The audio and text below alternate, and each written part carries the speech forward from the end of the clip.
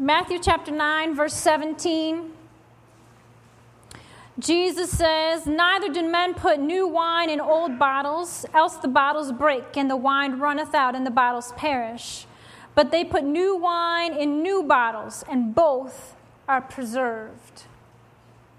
New wine has to go in new bottles. New wine has to go into new wineskins. Why? Because if you put new wine in old wineskins, the old wineskins are not strong enough to hold it, they'll break. Right? And then you lose all the new wine. We've been new creatures. We've been made new creatures in Christ. When we got saved, God handcrafted us for His glory. Right? Our spirit became new on the inside. That everything that was before is old. It's not us anymore, but we are new. You can't still try to do the old stuff when you're new. It doesn't work. You get born again, filled with the Holy Spirit, try to go to the club, it doesn't work.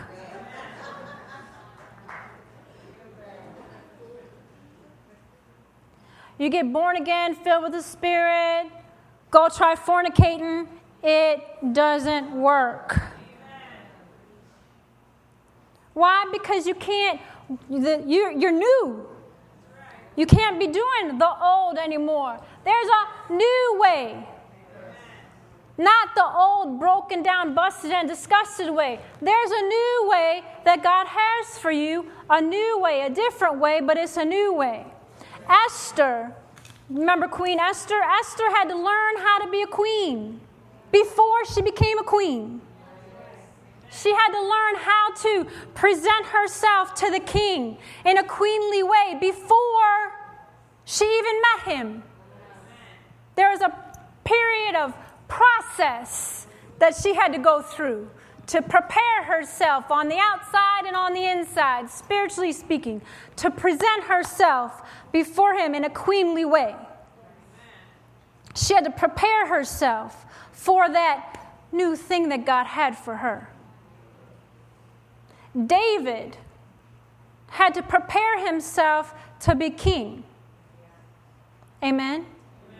He was anointed when he was a boy, but he didn't become king till years later. There was a period of preparation. Even though he knew the destination that God had for him, he had to walk it out and prepare and take those steps that God had designed for him to take. He had to learn how to come under fire. He had to learn how to deal with people turning their backs on him. Amen? He had to learn how to be strong. He had to learn how to lead. He had to learn how to be that leader, to take a group of broken down, busted, disgusted, in debt guys into a cave and bring them out on the other side as leaders.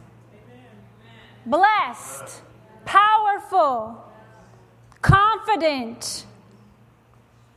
Amen? He had to learn how to do that. Paul, he was a murderer. He had a dramatic career change. He went from murderer to apostle. Amen? That's kind of dramatic. But, the Lord said, stopped him and said, no. The glory that I have for you is far greater than this glory, this false glory that you think that you're living in right now. Now, Paul didn't fight against it. He went with it. Amen? He didn't know what was ahead of him, completely, but he went with it. He obeyed God. He went into the desert for 3 years to prepare. Went and preached and made a mess of stuff. You say, what? The Apostle Paul? What? Turn over to Acts chapter 9.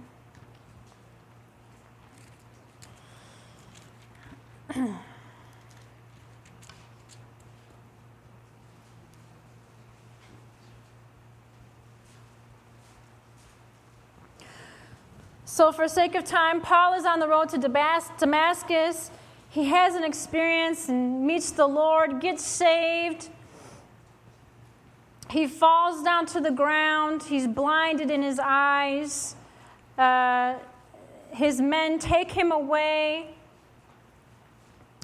And he was without sight for 3 days. Verse 10, Acts 9, verse 10. And there was a certain disciple at Damascus named Ananias. And to him said the Lord in a vision, Ananias. And he said, Behold, I'm here, Lord. And the Lord said unto him, Arise and go into the street which is called Straight, and inquire in the house of Judas for one called Saul of Tarsus, for behold, he prayeth. And he's seen a vision of a man named Ananias coming in and putting his hand on him that he might receive his sight. Then Ananias answered, Lord, I have heard by many of this man how much evil he hath done to the saints of Jerusalem. And here he hath authority from the chief priests to bind all that call on thy name. But the Lord said unto him, Go thy way, for he is a chosen vessel unto me, to bear my name before the Gentiles and kings and the children of Israel. For I will show him how great things he must suffer for my name's sake. Ananias went his way, entered into the house, putting his hands upon him, said, Brother Saul, the Lord, even Jesus, that appeared unto thee in the way as thou camest, hath sent me, that thou mightest receive thy sight and be filled with the Holy Ghost. And immediately there fell from his eyes and been scales, and he received his sight forthwith, and arose and was baptized. And so Ananias hears from God. Ooh, great illustration of hearing from God, receiving directions from God, and doing exactly what God says.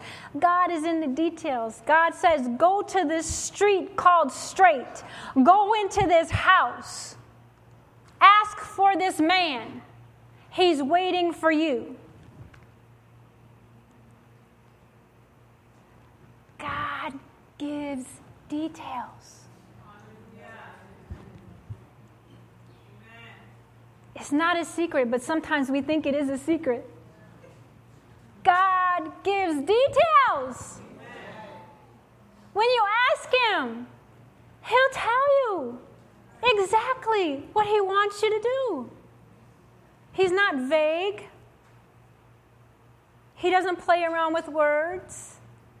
He's not going to send you, over here to the street called Crooked. Right? It's just a joke to see if you would actually go. God is in the details. He will give you each and every detail for your life. This is your life. It's for his glory. Amen? And so Paul, he receives this word from the Lord that he's going to, that his assignment is to preach Jesus to the Gentiles in verse 15.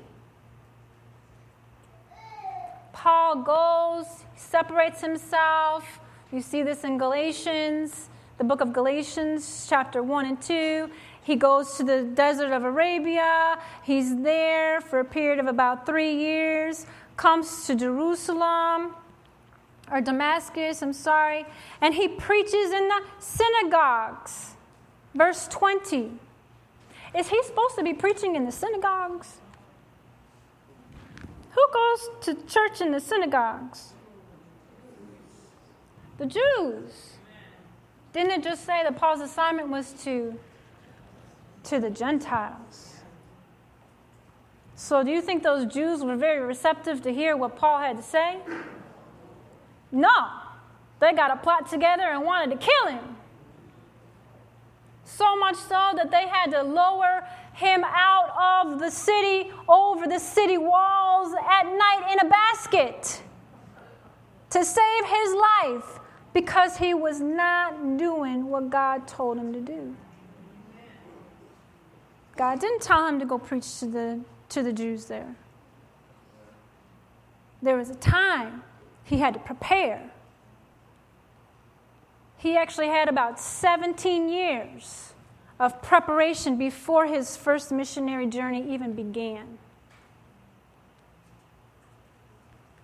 But God set for him a perfect plan to preach to the Gentiles, and I'm so thankful that he followed after God's plan and didn't keep going to the synagogues where they didn't want to hear him and what he had to say.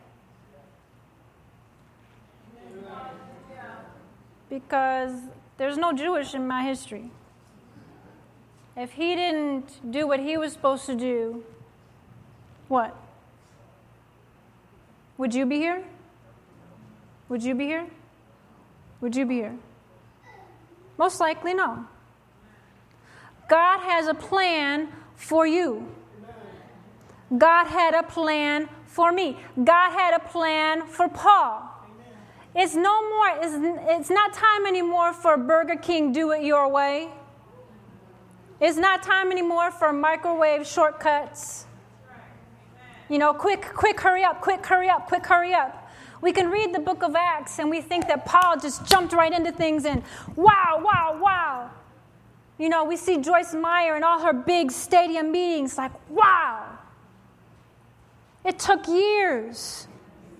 She had to prove herself. She had to do what God told her to do. God told her to put away shopping carts, and then you'll see a big ministry.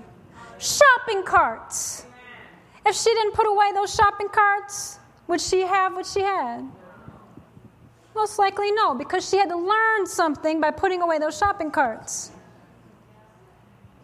God has a plan, and he'll tell you every step of the way, because he's not going to take you someplace where your character can't keep you. Every step of the journey that God has for you, and God's a good God. So every step of the journey is a good step, because it's leading you closer and closer to the glory of the latter house, which is more glorious than the former. That means that the glory of your house this year, come on now, ought to be more glorious than the glory of your house last year. Why? Because you've taken some more steps in the plan of God. Every day has a step in the plan of God that should be leading you more and more into glory and glory upon glory. It's for his glory that you walk and live in glory. Amen? And so it's not about the stuff behind. Galatians chapter 2, verse 21, it says that we ought not to frustrate the grace of God. Frustrating the grace of God is trying to do what we think and asking God to bless our plans instead of seeking God for what his plan is for us. His plan is perfect. And you may think, well, I can't do your plan, God, because that's just not me. I don't know how to do that. You know what? If he's called you to do something, he has equipped you to get it done. Amen? I mean, years ago when he was calling me to ministry, when he called me to be on the praise team, I laughed. For 3 years, I laughed at the plan of God. And I said, Lord, it would be better for me to preach, because then I could at least hold on to something. Ooh, I spilled the water. Because then I can hold on to something. Don't you know he was laughing at me the whole time? Because his plan was not for me to stay in the choir and on the praise team. But his plan was for me to be in his pulpit and preaching. I was just speaking things out of the side of my mouth. But God had to do something to me, with me, in this season of being in the choir and on the praise team. So that when I got before crowds of people that were not children,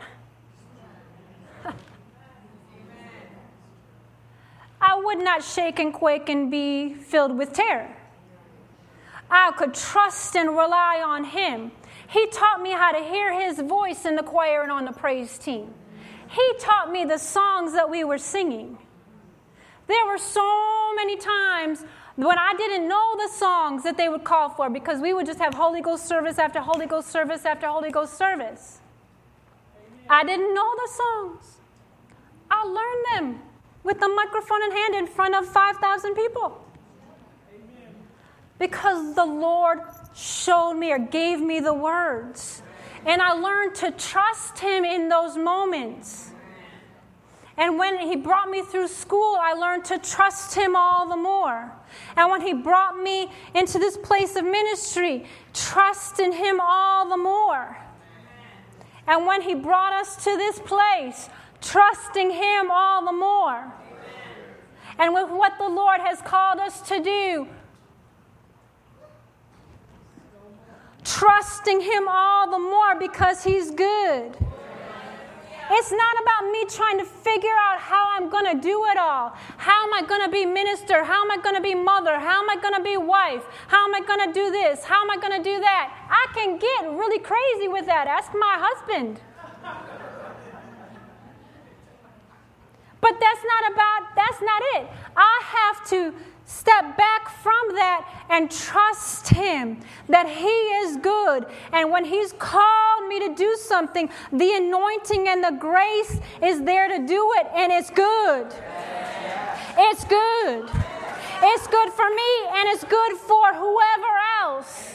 Because it's him bringing me to a place of glory is not just for me.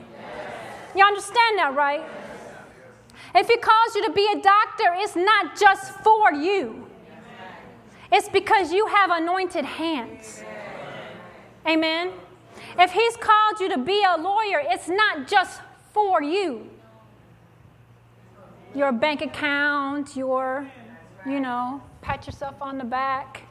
It's not just for you. It's because you have a gift of oratory skill and strength of character. Amen. If he's called you to be a teacher, it's not just for you.